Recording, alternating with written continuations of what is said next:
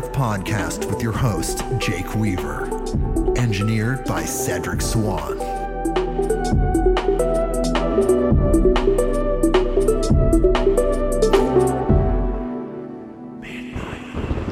Hey, everybody.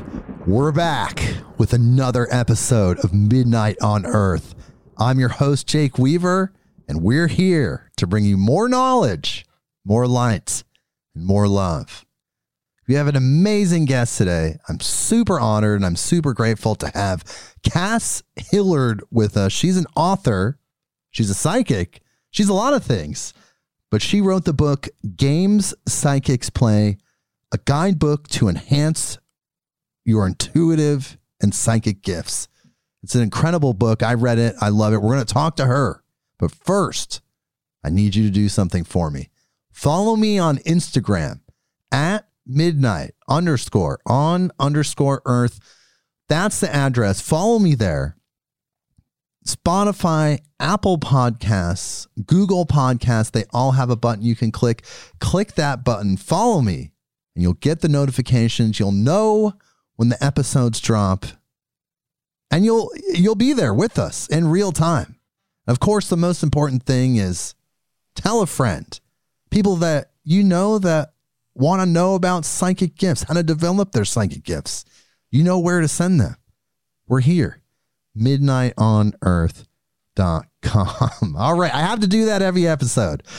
It's better than a commercial. I don't have any ads. It's just trying to get the information out to people. These authors, these guests, they have such incredible information. We want to get it out there more. So here she is. She's Kass Hillard. I'm going to read her bio really quick. Here we go.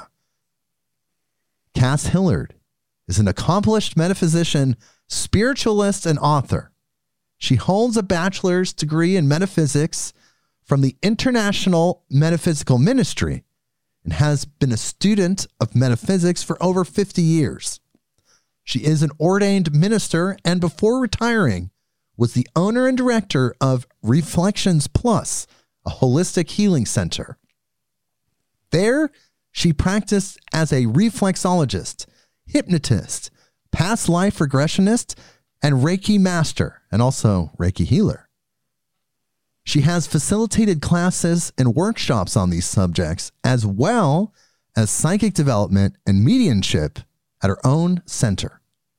She has taught this information in various locations, including cruise ships, and is here today to talk with us about her book, Games Psychics Play, a guidebook to enhance your intuitive and psychic gifts. Hello, Kass. How are you doing today? Hi, Jake. I'm doing great, and I'm so happy to be here. Thanks for having me. Well, thank you for being here. You have an amazing book. You did something really special with this book. I have a feeling you've done a lot of special things in your life, but this book is amazing, and I want to talk to you about it more. I'll be happy to talk about it with you. Well, we're hanging out. It's me and you. It's Jake and Kass. So I want to know about your life. I want to know everything. And I noticed that in your book, you started out talking about your early life and how as a child you had these abilities. You heard these voices, these guiding voices. You felt these presences. And I've often wondered why we suppress these in our children when they manifest. Why, as a society, as a culture, and it's worldwide, it's across religions, why do we suppress these things? That's a good question. And I've asked myself that very same thing. And I've tried really hard not to suppress that in my own children to help them blossom in the way that they need to. But excuse me, I feel like it's because we get conditioned in our society.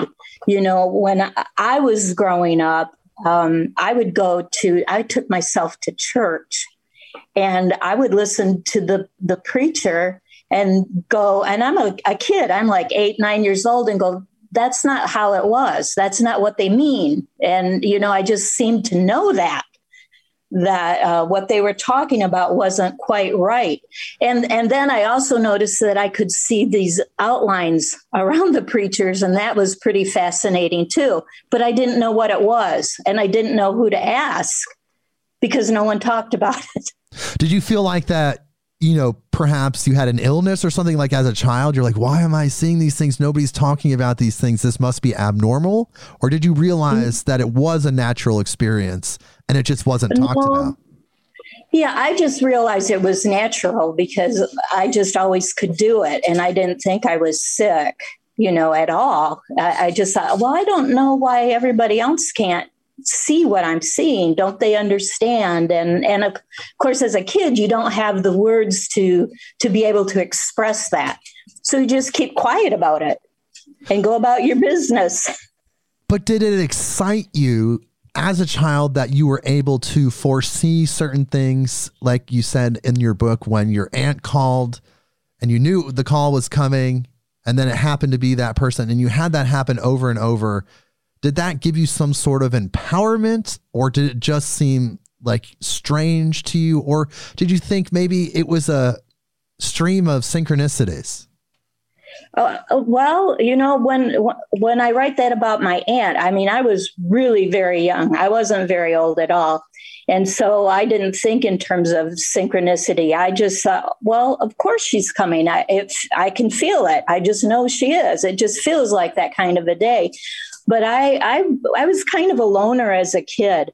So I'd spend a lot of time out in nature and let the creatures talk to me. It just seemed very natural, and let the trees talk to me and hear what they had to say. What was the wind saying? So I guess looking back, maybe I was kind of a weird kid. I don't know. Well, in a good way. I think you were just a higher frequency being and you were having this experience. And let me tell you, talking to spiritual people from all over the world that are very similar to yourself, they all have that same story. Going out in nature, communing with nature, communing with the nature spirits. They all have that same refrain because it's such a natural experience, but somehow in humanity's history, it became a scary thing. It became fearful for us. Why do you think that is? Well, I always think it was about control.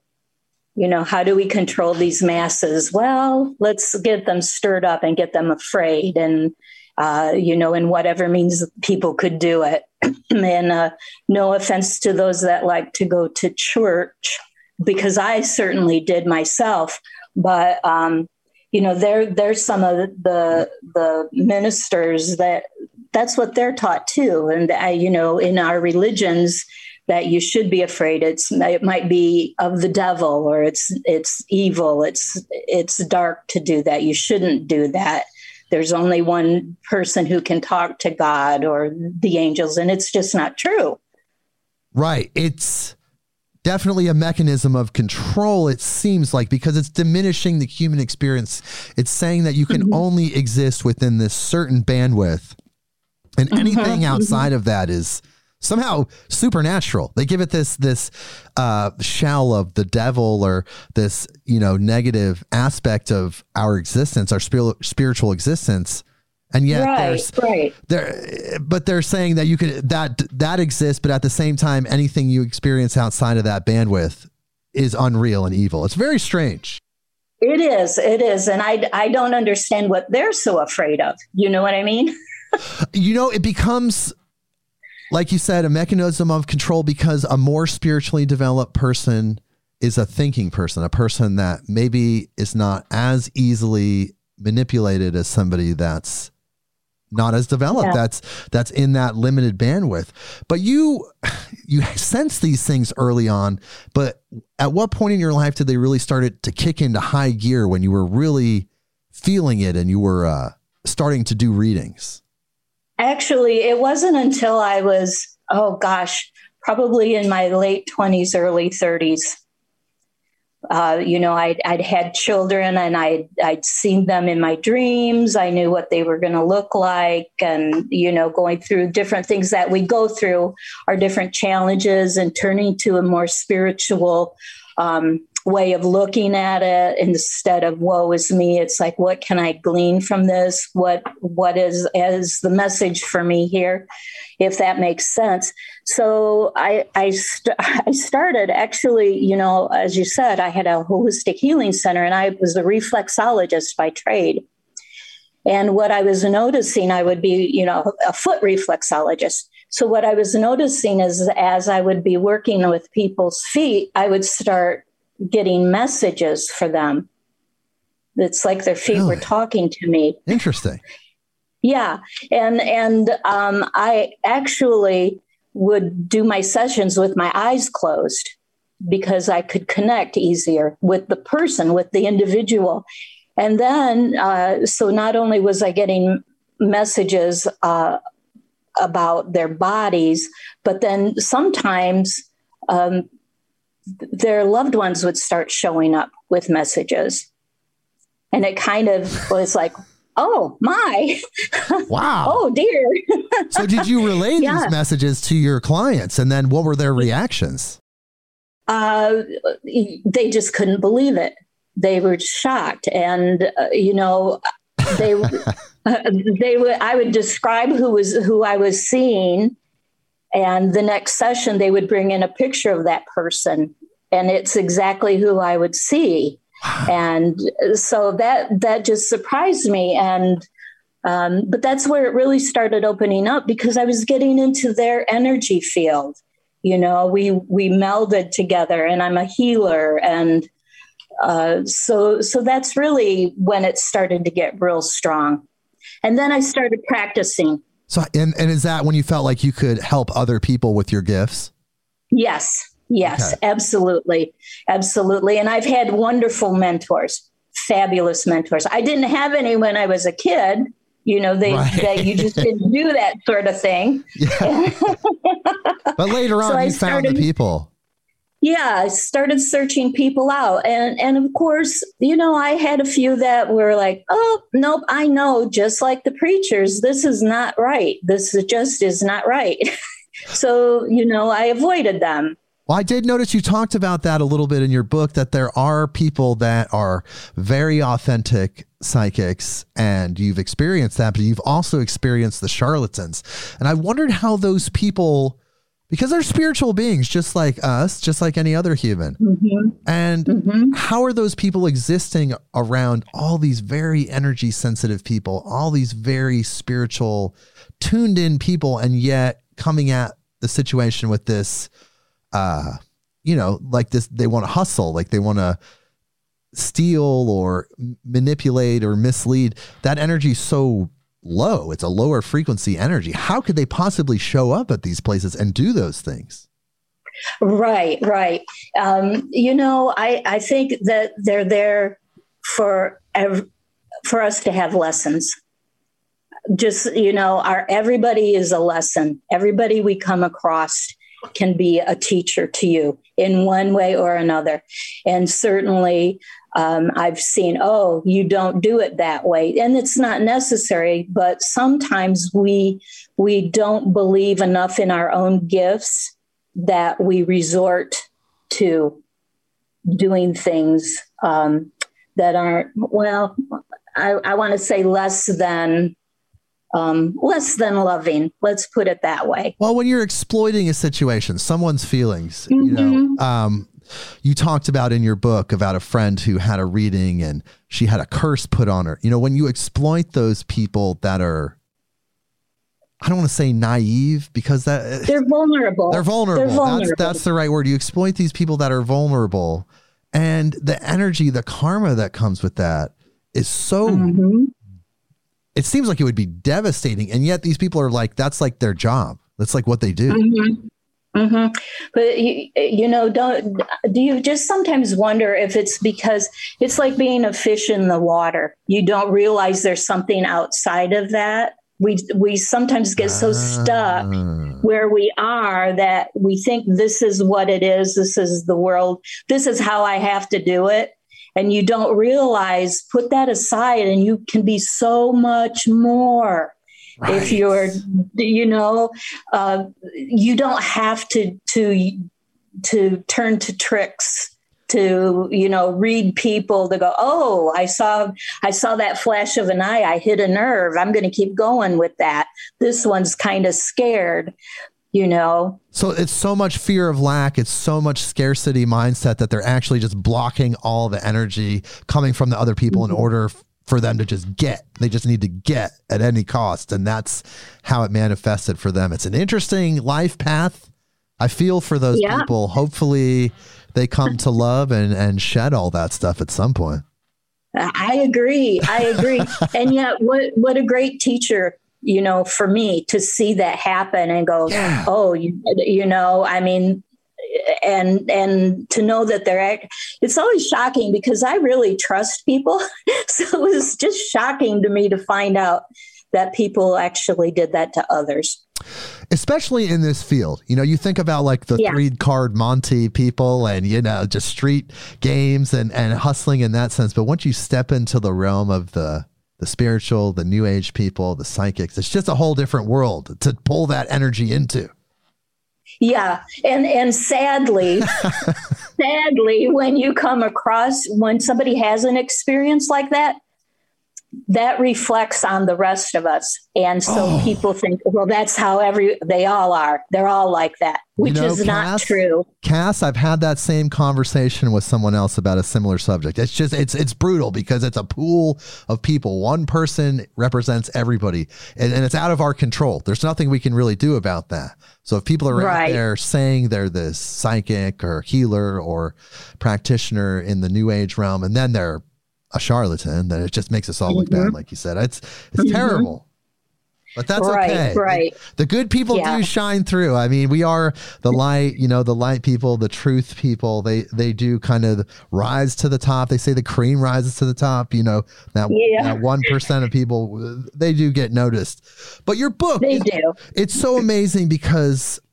man, I want to tell you how amazing this book is. I want to tell you right when I got on the phone with you or on the Zoom call with you, but I wanted to save it for the podcast. This book is so amazing, and I want everybody to get it because it's an introductory book. It takes you to all the places where there's spiritual thinking, where there's metaphysical practices, and it shows you the bare bones, the basics, and then gives you some exercises, some methods to apply that knowledge. And that's what I think is so amazing. What I thought the book was so profound was that it's not just Kass's story, because Kass's story is woven into this book. It's also an introduction to spiritualism and metaphysics in general. If you've never read anything about metaphysics, if you've never been introduced to metaphysical concepts or spiritual concepts before, I would give someone this book because it not only describes everything in a really great detail, in a really easily digestible method, it also gives you exercises to then follow up on that, which is why I think the book is really amazing. Well, thank you. And and you need to be able to have ways to develop your intuition and your psychic abilities.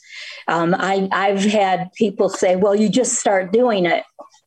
Well, what does that mean? I don't even know how to start doing it, so I would have to figure it out myself until I found some really good mentors. Well, we're all psychic. I think that's the biggest thing, is the first thing we should tell everyone is that absolutely every human being is psychic. It's whether you've developed your psychic abilities or you haven't developed your psychic abilities. Mm-hmm. Mm-hmm. And they can go dormant. You just cover them up a bit, but they're still there. Oh yeah. You can put a slab of concrete on those things, man. It's like, you have to sit there and energetically chisel to get that off. For some people that are really, really indoctrinated into the matrix, and it's not that like that for everybody, but even that person can get to where Kass is, to get to where anyone out there that's being first introduced or approaching these concepts, you can get there because you are that thing. That's the truth of the matter. You are that thing. You have those abilities. They've gone dormant. Like we talked about earlier in the podcast, maybe they weren't nurtured when they showed themselves early on, but Kass is telling you You have those abilities, and these are some of the techniques and mechanisms of developing those things. And most importantly, you can trust yourself. Right. That's the big thing. You can trust yourself. Is it because yourself, the true center, your consciousness is divine, it's connected to the infinite, so therefore there's only truth in that place? Exactly. And it to hear it can be so very subtle. Sometimes you miss it. So, it takes some practice to recognize that voice. And the more you do it, the louder it gets, the more clear it gets for you. So what is your intuition? You're saying it's your inner voice. What other terms would you use to describe your intuition? It's things we've all heard. It's I have a gut feeling, it's that still small voice. It's that bit of a quickening. And for me, there's an actual physical spot that I can feel it, but I also can hear it in my ear. So it's like, I say it in the book, it's like I have a little wire that's attached. So what's fun for me is when you're watching a television show and you listen to how often they talk about intuition on a show, like police officers. Yes. They get a gut feeling. They just, there's something there. They're not sure. I can't see it, but I can sense it. I got a hunch. Yeah. Yeah. It's a part of the human experience. And we recognize and the mother's intuition and woman's intuition. We hear that all the time. Right. So we know it's there. It's just a lot of times the way that those terms come about, they sound sort of dismissive. Oh, it's just woman's intuition. Right. You know what I'm saying? Like it's somehow like it's just overthought. It's just like, oh, there was this feeling and now they're overthinking that feeling and it's not actually valid. Right. When it is, that's what we relied on long ago. It's, you get that the bristles on the back of your neck going up because there's danger around somewhere. Yeah, there's a bear there. I can't see it. It was a survival thing for us. Yeah. And now we don't need to, most of us don't need to worry about looking to see if there's a bear anywhere near.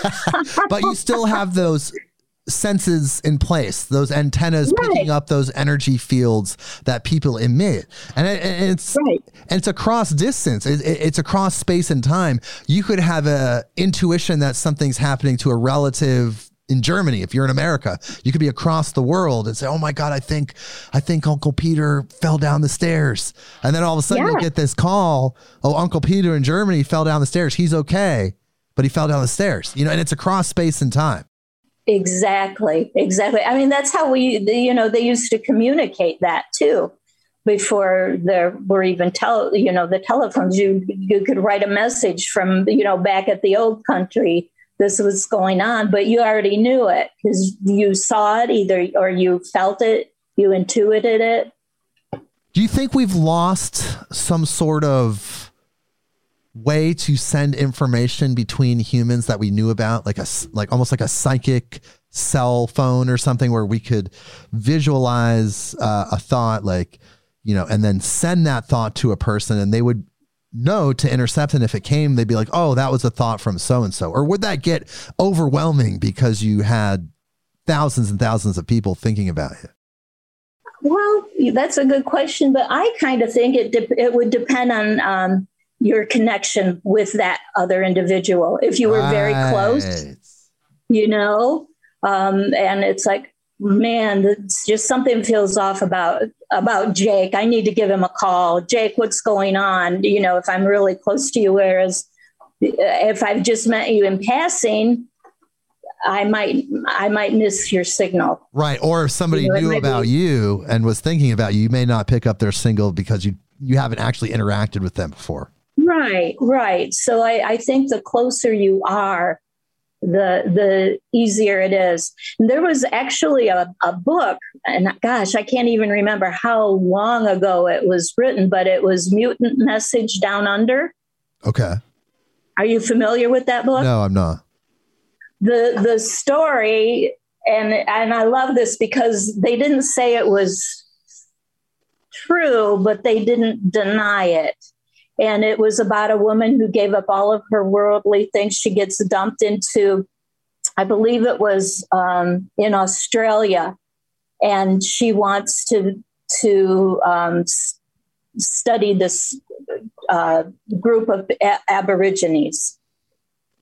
And they accept her into their colony, but she has to become one of them. So she has to give up everything, including, her shoes, and they do a trek. But what she notices, they're communicating just with their mind. And she soon starts to be able to do it. It's a fascinating book. Whoa. Well, yeah. So there you go. That just points out that we probably do have that ability.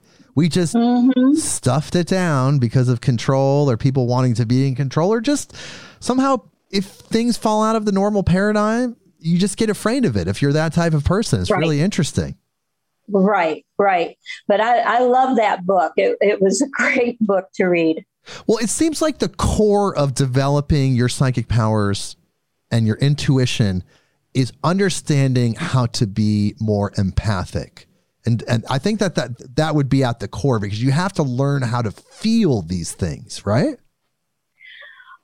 You know what? I don't think you have to learn how to feel them, because I think you already do. Okay. You look at little children, like at preschool, and somebody gets hurt, and all of the little kids come around and they're, trying to comfort each other, or, so I think it's already in place.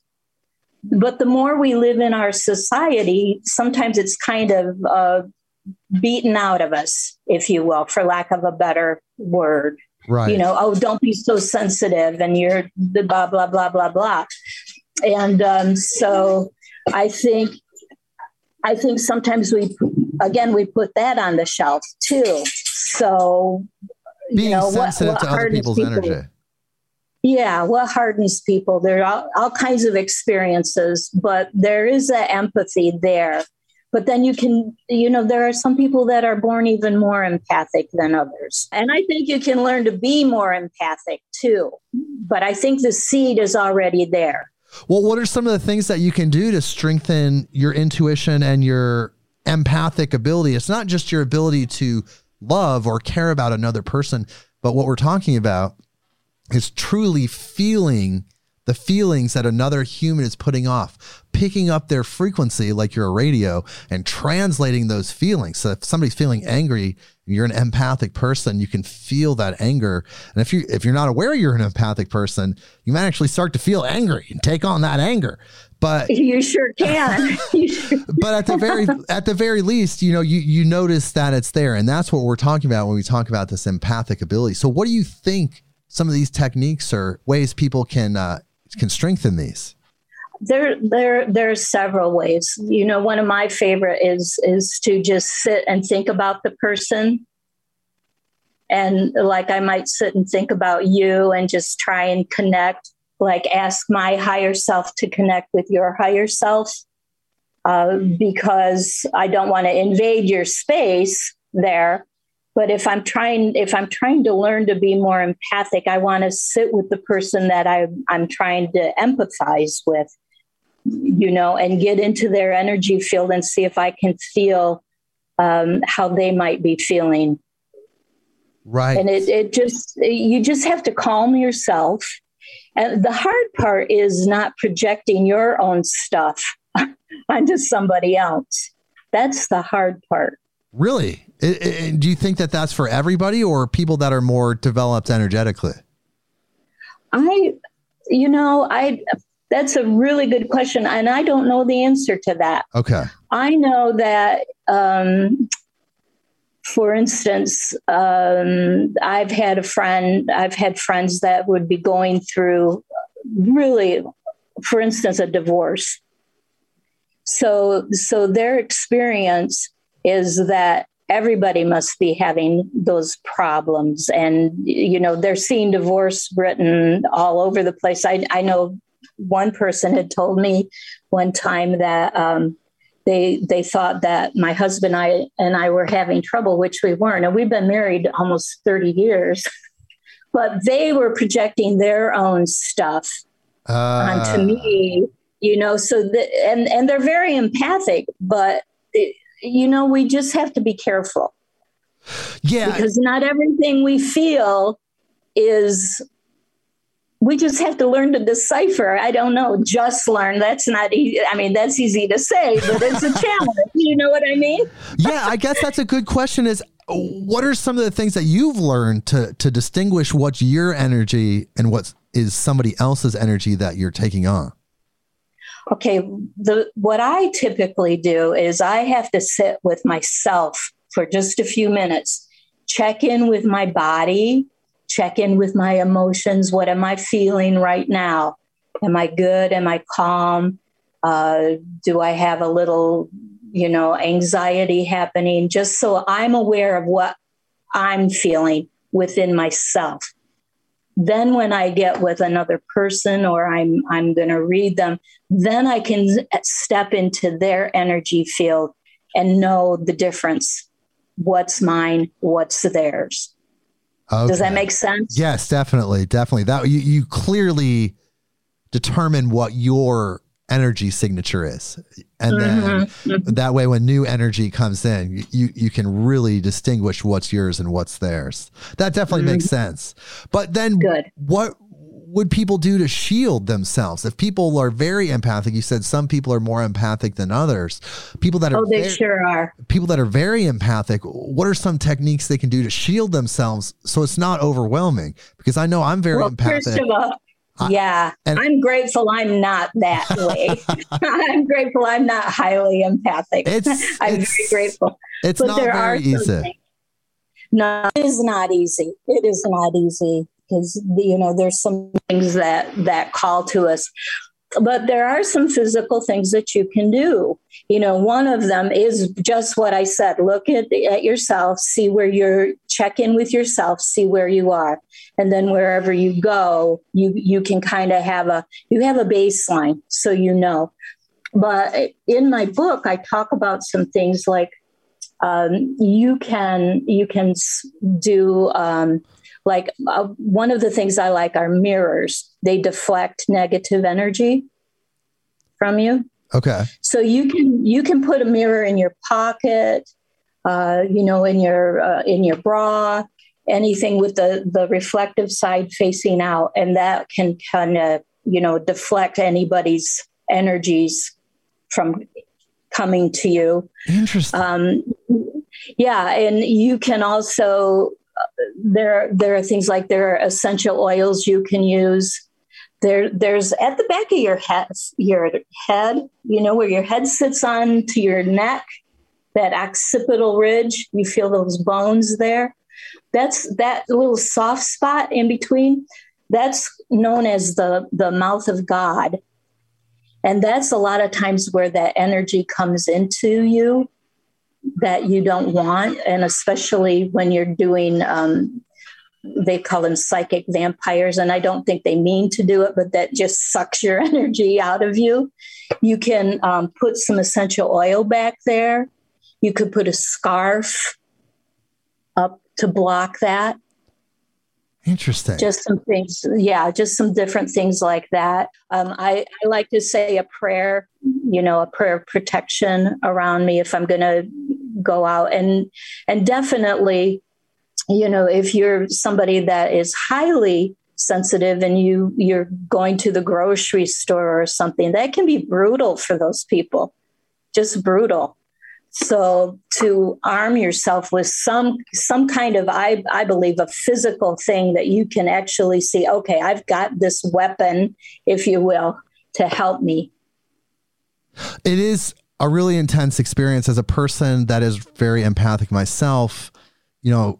Here in Oregon, cannabis is legal. What I do is I smoke a little cannabis before I go to these big stores or anything where there's a large group of people. And that works as a shield for me. But I'm going to try some of your techniques. I like the mirror idea and definitely some of those other things, because people don't realize that, as you talk about in your book, that we're all energy. The whole thing is energy, and every frequency of energy is connected to the other frequency. It's just one big pool, and there's no way to really separate yourself from the energy of creation. So there's things that can affect you, and there's things that you can affect. Yeah. Like, so you go to your job and you're in a really happy mood, and you go to your job and all of a sudden you're like, oh my gosh, what? I am so grumpy right now. What is going on? Chances are something's happening to some of your coworkers. Right. And you're in that field. It's kind of like you're stepping into this field, and unless you shield yourself, you're going to take on the characteristics of that field. Absolutely. Absolutely. I mean, and you can imagine yourself encased in a little bubble if you wanted to, and make it as beautiful and shimmery and shiny as you'd like, so that nothing bounces into you. Yeah, that's definitely something I've heard as well. At night, I try to visualize myself in a shield of white light, so there's no other astral entities that can affect me while I'm sleeping. I had problems with that for a while. That's beautiful. Well, I just had these beings. They just bust into my dream. Like, I'd be having a dream. I'd be like a waiter at a restaurant or something, right? And then I'd have these beings just like bust into my dream, and then all of a sudden everything would get very hyper real and lucid. And it would just be this very dark experience. And I would just be like, leave me alone, And I had this problem for years until I started doing that. And then it stopped. That's good. Something else that I've done kind of along those lines. If you live where you've got a lot of trees around you, I've asked the trees to be sentinels and keep everything away, anything that isn't of light and love away from me. And they're happy to do it. Yeah. You've never heard of an evil tree, have you? No. Although those catalpa trees can kind of look evil, but they're gorgeous trees. Exactly. Well, one thing I thought was interesting about your book, in the section where you were talking about psychic gifts, is getting those psychic hits and signals and being able to differentiate what those things were. Like, how did you develop that technique? Like, how are you able to get so good at that? The what realtors say, location. It's practice. There's no easy way around it. You have to practice. And you have to be willing to be wrong. You trust yourself, but be willing to be wrong, because it's only natural. We go like, oh my gosh, if I maybe I'm going to say this to Jake and maybe it's not right, but that's exactly what I get. But maybe it isn't. And you start to second guess yourself. You have to be willing to set your ego aside and just say it. And, but the hard part is learning to discern what those hits are. What do those things mean? I have to be able to describe something to you so that it makes sense to you. So being able to connect with your energy and then asking your guides, my guides, your guides to help me with it, that's important to do.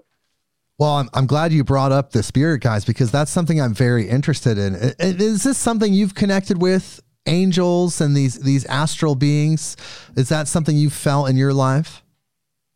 Are they ancestors? Are they angels, these spirit guides? Well, they can be all, definitely I've had ancestors come to me, and certainly civilizations have prayed to their ancestors for strength and assistance. So we know that.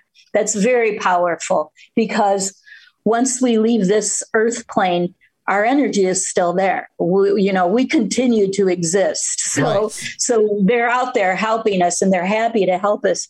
And I have to tell you, my experience with an angel was not a fun one. I will tell you that. I do like angels. Really? Let's hear it. No, I'd love to hear that story. You want to hear about this? Definitely. Please. Oh my gracious. Gracious. Yeah. So I'm at a training. I'm at a workshop, and we're going to connect with our angels, our spirit guides. Okay. So we're all we've all done a meditation, and we're all really calm, and we're being led, and, our angel guides are invited to come in, and, and mine stepped forward, huge, just huge. Did you visually see it, or did you just feel the presence? I did. Oh, wow. And it kind of, it's like, it was not what I was expecting. It definitely didn't look like the pictures that you see. Sure. But here he was, and we were to ask our angel what the name was. And so I, in my mind, I said, and what's your name? And I hear, I have no name. It's like, oh, okay. All right then. And, the meditation continued on, and all of a sudden, I had an angel touch my hand, and it burned. It burned so bad, and it started to bruise. I couldn't believe it, and I could barely move my hand. That was my first real angel experience. Oh, I couldn't find anybody to talk to about this. And I knew it wasn't a scary, this wasn't a scary entity. I knew that. And so there's one of my mentors, she's known as the Angel Lady. I finally was able to talk to her about it. She said, oh no, some of the most powerful angels have no names. And they aren't all fluffy bunnies. They're very powerful. What do you think the burning hand message was about? I think it just touched me. And then she said, that's because you're a healer. Oh, the burning hands. That makes sense. Okay, cool. Yeah. But nobody, my angel did not show me his wings, his or her wings. Well, at least it wasn't like a big fiery demon. No. And that's the thing, it's like, I knew it wasn't a bad thing, but it sure didn't feel good. And I accepted it for what it was. I just was surprised. Yes, some of those angel experiences can be very, very intimidating. My own personal experience, I can only speak from my own personal experience, and my angel experiences have been very intense, and it's both loving, but at the same time, it's like this spiritual mentorship that's very, very, very intense. And it can't always, it's not this like always this fluffy kind of, angelic singing voice. Hello. The real story is a little bit different than what you see out there. Well, I'm glad to hear I'm not alone. Yeah. Well, that Red Rabbit story, that was when you were talking to your angels, right? And you asked for a sign. You wanted to hear I wanted a sign from my guide. Yep. And you asked to see a red rabbit, specifically a red rabbit, right? A red rabbit. Yeah. And you can do that. Make it a little bit of a challenge, like instead of going, well, I want to see a butterfly. Well, there are butterflies around. And I'm not saying that that's not a sign. Sure. But, don't say I want to see a stop sign. Yeah. But challenge your guides a little bit. And I thought, okay, well, I'll just say a red rabbit because there's an ice cream blue bunny. So why not? Sure. Red rabbit. Yeah. And of course we know signs can show up anywhere. It could be you could be driving down the highway and a truck goes by and you see a red rabbit. That didn't happen. So I had asked, and several days had gone by, And I was driving through this town, and I had never been there before. And I'm sitting there at the Four Corners, and I kind of looked over, across the way, and there in the window was a red rabbit, because that was the name of the store. Ah, there it was. There it was. Okay, so after I read that in your book, it really got me thinking, and this is something I want to talk to you about. How are these beings, angels or whatever they are, how are they able to get behind reality, to get behind matter, and somehow put something through time and space? Obviously, the Red Rabbit business was, had been around, through time and space. Somehow they're able to get behind all that to make you have this one weird synchronicity to get that acknowledgement. Where are they? Where are we? It's so intense to think about these abilities that they have. That's the question for the ages, Jake. I don't know. It just tickles me, though. It tickles me. Well, you hear about people in India, they talk about their gurus, just like, we talk about authentic psychics versus charlatans. The authentic gurus out there, they have similar stories like that, where the guru will say something and a person will be on a walk and they'll see the thing or something, and they're able to get outside of space and time, to get behind, to interact with you personally. That's so powerful to think about. I know. And don't you love it? I do love it. And I love the flexibility, the malleability of reality, how it's really just your mind and the divine mind interfacing constantly. And then, of course, everyone else's mind, all in this wonderful pool interfacing. Right. And the universe will give you what you want. I mean, you just have to be open to it. You really do. Yeah, ask and you shall receive, as Jesus said, right? Like exactly. It just delights me. I love the wonderment of it all. I really do. I really want to know what happens after our experience here in the third dimension, to where we have these spirit guides. How do you get that job? How do you get assigned a certain spirit? What happens to these spirits afterwards? It's such an interesting experience. And you think about the extraterrestrial component, where if there's other life like us out there in the universe, which there is, then they must have spirit guides too.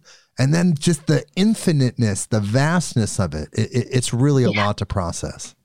It really does blow your mind, doesn't it? Yes. I mean, you can just sit there and think about that for days.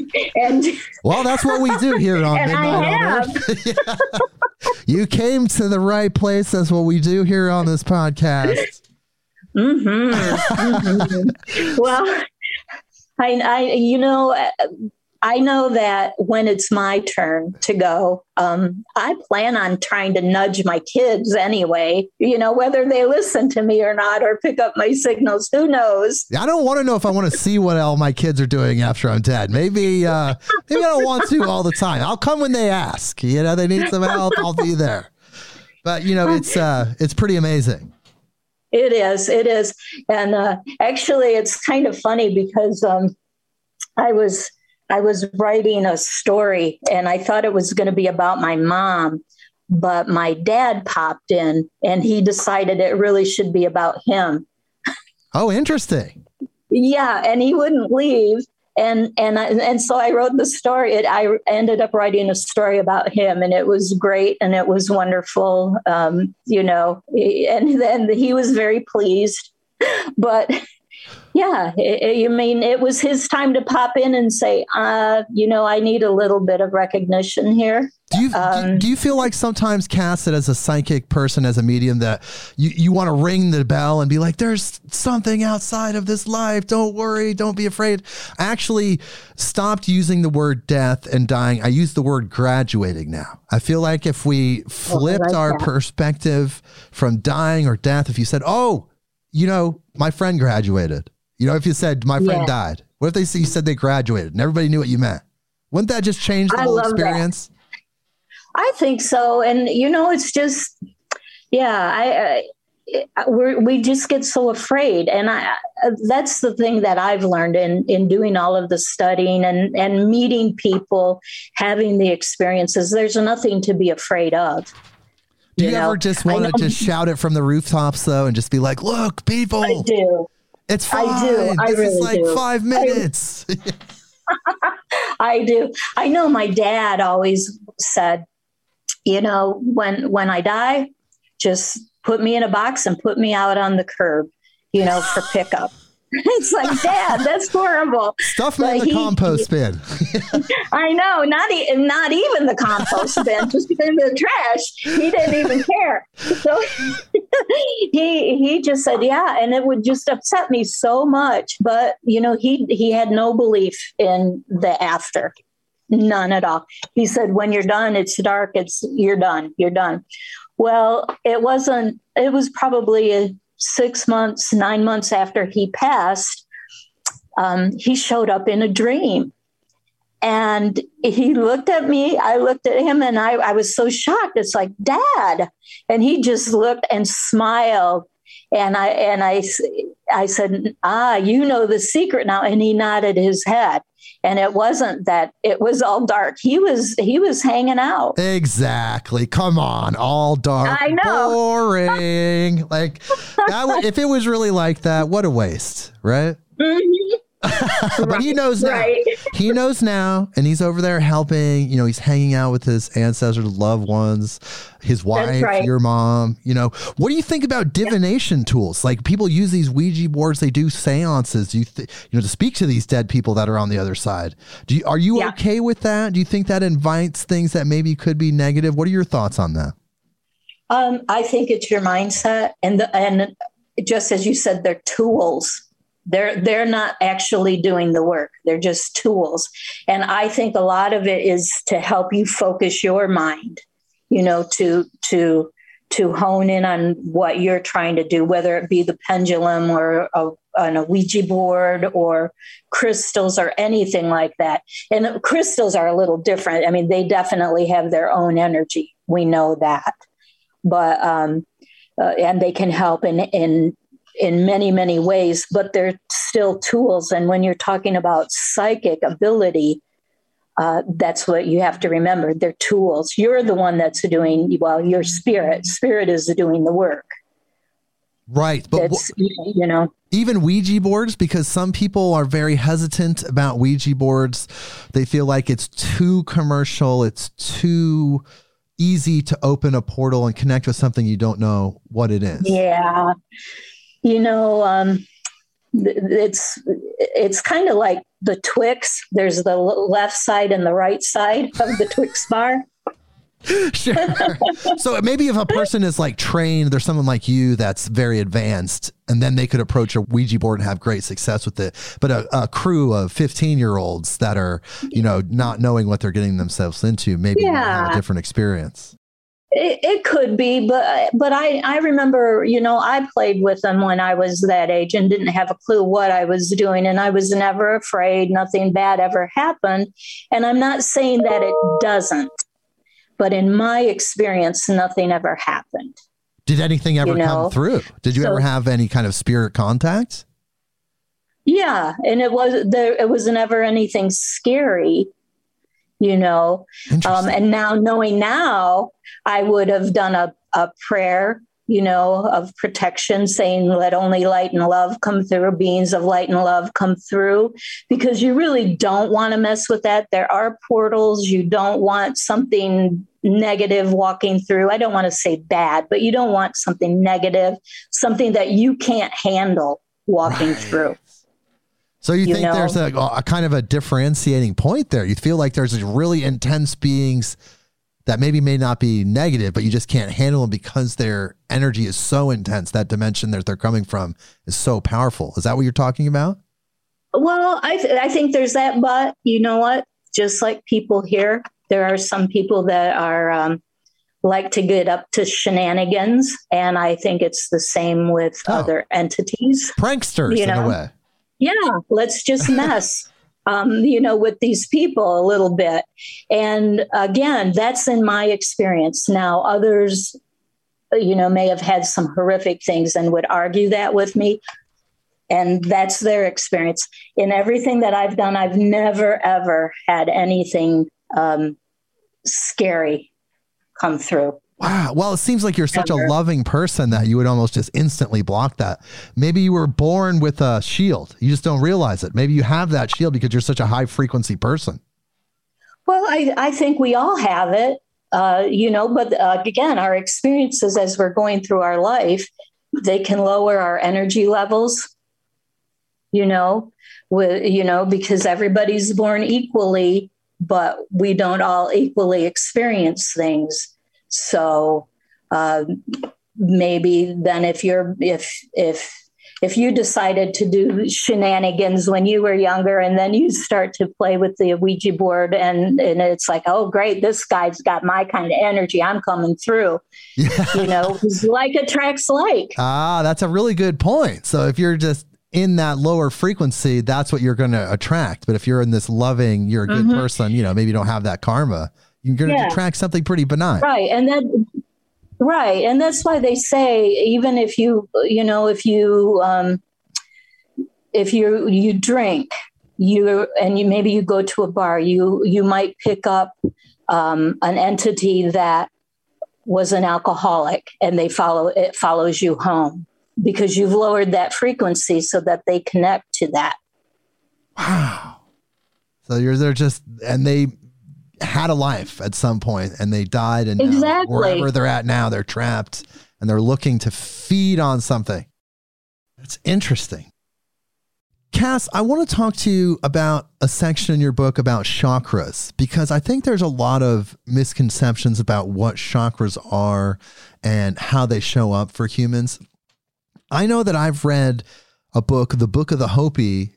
They talk about chakras, but they only talked about 5. I know in Eastern cultures, they talk about 7 chakras. And chakras, for most people, they understand that they're these energy wheels. But could you tell us a little bit more about what chakras are? Sure. They're energy centers in our body. And that's what they are. You can't open up your physical body and go, oh, I see the heart chakra. I see the third eye chakra. They're just energy centers. And actually, those are we talk about the major ones, the 7 or 8, because I talk about the thymus is also one of the big chakras. But then there are also the nadis, the smaller ones that go throughout the body. I mean, we have thousands of energy centers through the body, and it's just how it communicates. And, no one chakra is better than the other. A lot of times people want to think, oh, well, I want to develop my crown chakra, the highest one. Yeah, I hear that a lot. Yeah. But you know what? If you don't have a good solid foundation, it all crumbles. So that root chakra is very important. They're all very important. And, and they start to develop at different ages of our lives. And when certain things, for instance, let's just say the root chakra, when you're a baby, if your needs aren't met, or a small child, toddler, your needs aren't met, there can be come a rip in that energy field. And that stays there until you start to heal it. And even when you heal, just like our physical body, it leaves scars that we have to deal with. So if we don't believe that, our needs are met, then we go and searching to meet those needs throughout our lives, and so on and so forth. So it creates early on these energy centers, and you're talking about like our energy body. We have a physical body, right? Heart, lungs, intestines, all that stuff, brains. Some of us have brains. Yeah. I don't know if everybody has brains, but now you're talking about the energy body. This is something different. And in that energy body, there are centers, and each one of those centers affects a certain part of our being, whether it's our emotional being, our physical being, and even our sexual being. I guess that's part of our physical being. And they can be out of whack. Absolutely. They can be, like you said, they can have scar tissue from damage early on in your life. They could be completely damaged. And supposedly, from what I've heard, and you can tell me if I'm wrong about this, they spin in a certain direction. And if they're out of whack or misaligned, they spin in an opposite direction or slower. Is that true? Yeah. And for myself, I don't really pay a lot of attention because I feel like the physical body, man, you get a cut, it's instantly starting to heal itself, right? Right. The chakras that follow suit, they know what they're doing. If you've got too much happening, they can slow themselves down. Now, obviously, a healer can help with that. I'm not saying that you never do that. But if you think of the chakras as a pulley system, that's how they are. Some will spin clockwise, some will spin counterclockwise. So it pulls up that energy from the root all the way up through and out the crown. Do you think it takes a lot of work to align your chakras? Does it take years of work if you've had emotional trauma or psychological trauma? What are your thoughts on that? Well, my thoughts are this. You can go and get your chakras balanced. You know, a healer, it's like, okay, Jake, yeah, okay, yep, everything's good. Everything feels balanced. You step out the door and a car almost hits you, bam, your chakras just went out of balance, out of alignment. So, or somebody, you have an argument with your significant other. You know, it can affect your energetic centers. So you can easily set your intention to have a balanced chakra system in the morning and do it yourself, you know, or you can have somebody help you, because there are times when you do need that and you do need to have some of those releases. Does that fall under the category of Reiki then, if a chakra balancing person, or do they have their own field?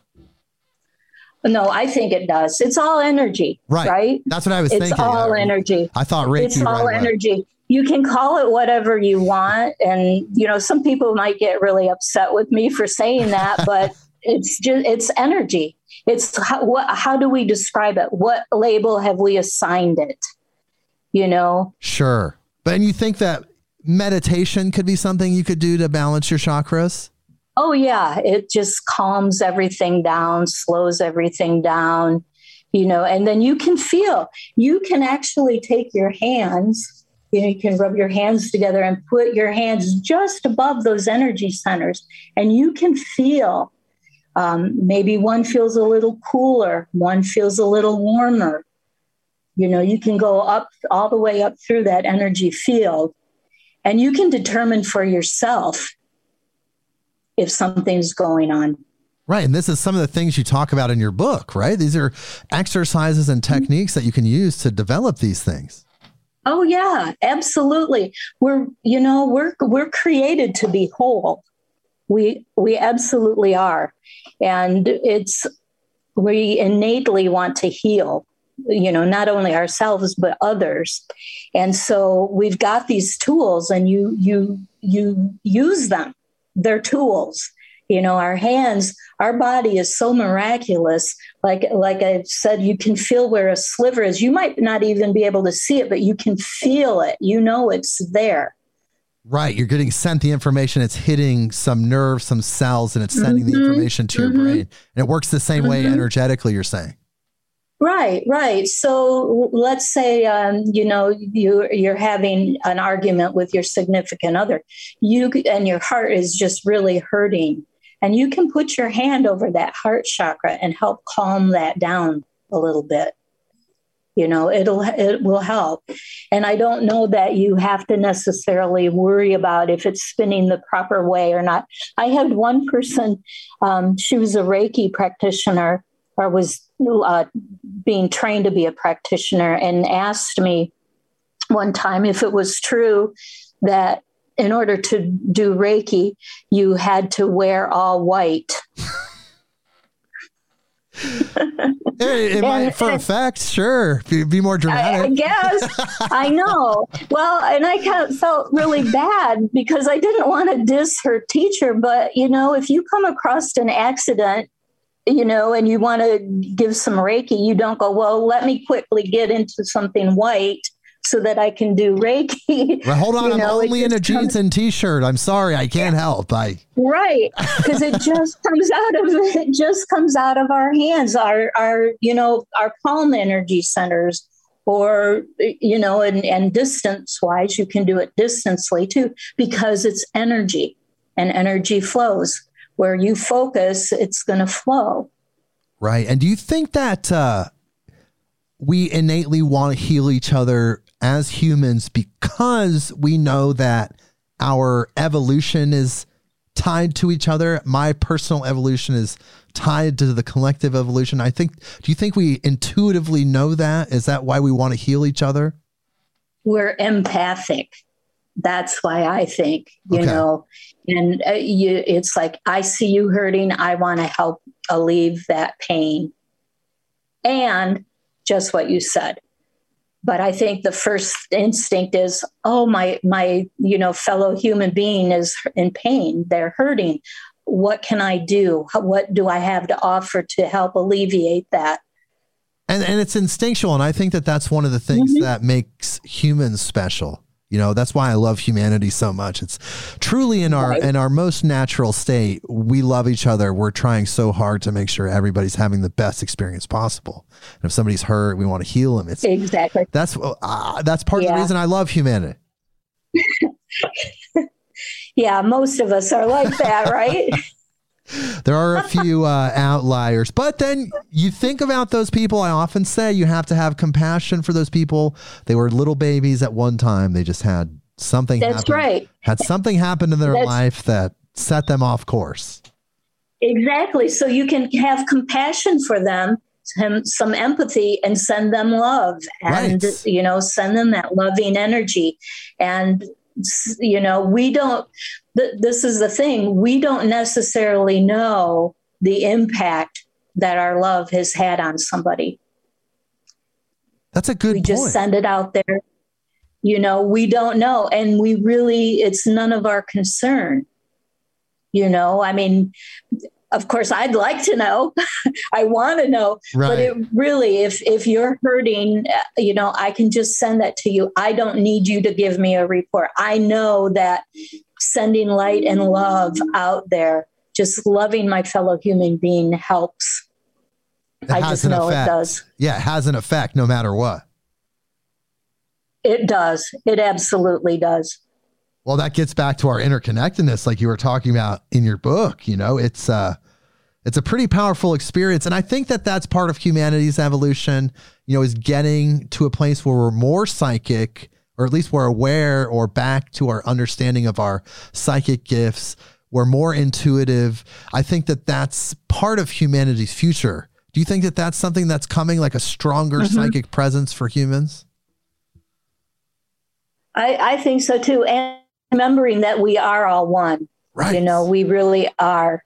If something hurts my neighbor, it hurts me. Yes, definitely. And that's sometimes hard to remember and to recognize that something that happens on one side of the opposite side of the world does affect me. Something that happens on the opposite side of the galaxy affects us. That's something that we're going to shift to. I think that it's another level of understanding. Kass, I want to talk to you too, because we did talk about meditation earlier when we were talking about chakras and a way to balance your chakras. But I noticed that in your book, you talked about how meditation was recommended for psychic development, but not required. But you feel like it could speed up the process a bit? It does, because meditation can help you focus. And that's really what you need to be able to do, is focus, get rid of that outside distraction. If I'm going to do a reading for you, I need to be focusing on you, not worrying that, I can hear this in the background. I can hear the beeping. I can, Hey, speaking of beeping. Oh, look, it's gone. Yeah. Right. So Oh. it just helps you to be able to focus. Right. So you feel like that gets you to that center place. Like we talked about earlier, when you're talking about shielding, you just get to that point where you can distinguish your own energy pattern, your own energy signature. So then you can determine what's coming in, what's going out. And that's, and then you can hear.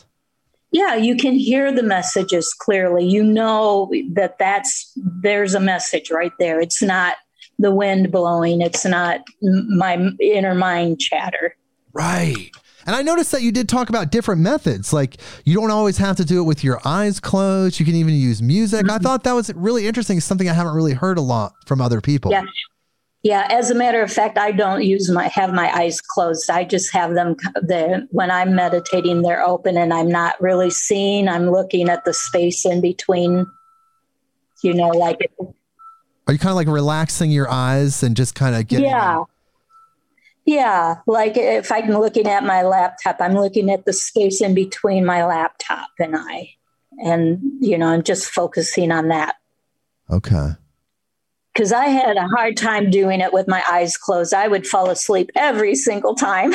Yeah, me too. Actually, I have that same situation where, my eyes are closed. I start to doze off and I'm like, oh, I meditated. No, you took a nap, actually. Right? Oh, it sounds like that beeping stopped. That's good. It's gone. Oh, it's there. Oh, I was just not hearing it. Well, they're doing a movie, you said, right? Right. Well, Kass, we've talked about so much today. We've talked about your incredible book. We've talked about the different techniques you can do to develop these abilities. What are some things that you want to leave people with in a general sense? Like if you're feeling like you have this stronger intuition, if you're feeling like you can sense other people's thoughts or feel their life or however you interpret that, what are some very basic things like right off the bat that people can do to develop those feelings more, to strengthen that? Okay. So some of the things that you can do is ask your intuition yes and no questions. Okay. Very simple. Yes, no. For instance, I could say, should I wear this blouse today? Yes, no. And I can hear, yeah, or no. Oh, interesting. Or, and if it's a no, okay, well, should I wear this one?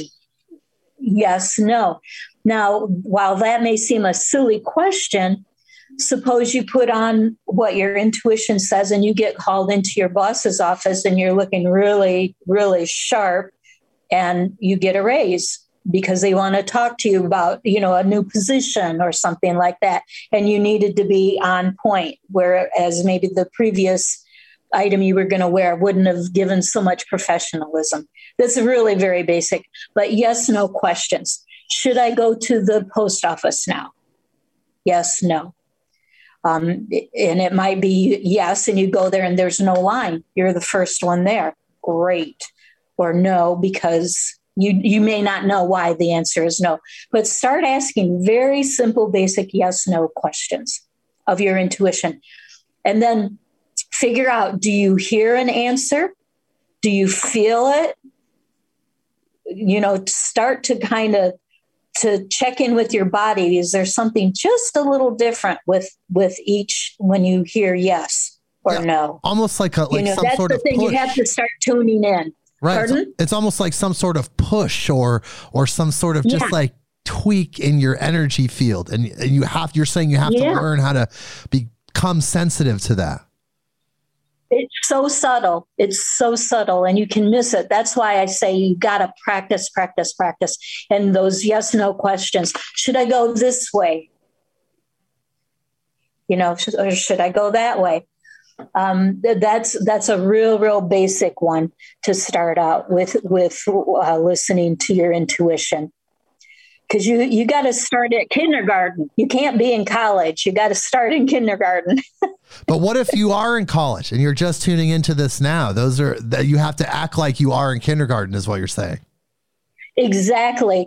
I think I say it in the book. We aren't handed our gifts on a silver platter. Most of us. most of us. We have to work for them. We have to learn to recognize the signs. The subtle signs in our body. We have to start to learn to recognize, what do these symbols mean? All of that. You might be 50, 60 years old and just coming into your gifts, or wanting to recognize them or develop them, which is great, but you still have to go to the basics. You have to start at the beginning. Right. And have that humbleness. Like you said, you can't really bring ego into the situation. You can't feel like, and you can't try to develop these things for personal gain. I think that that's something as well. These people, they think, I want to get Kass's book so I can figure out how to be more psychic, to manipulate people, to do better in the business world. Maybe it'll work, but maybe in the end, you're going to get terrible karma. It's going to be awful. You will. And, you do it with a purity of heart, you get good karma. You reap what you sow. And sometimes it isn't instantaneous, but you will get it.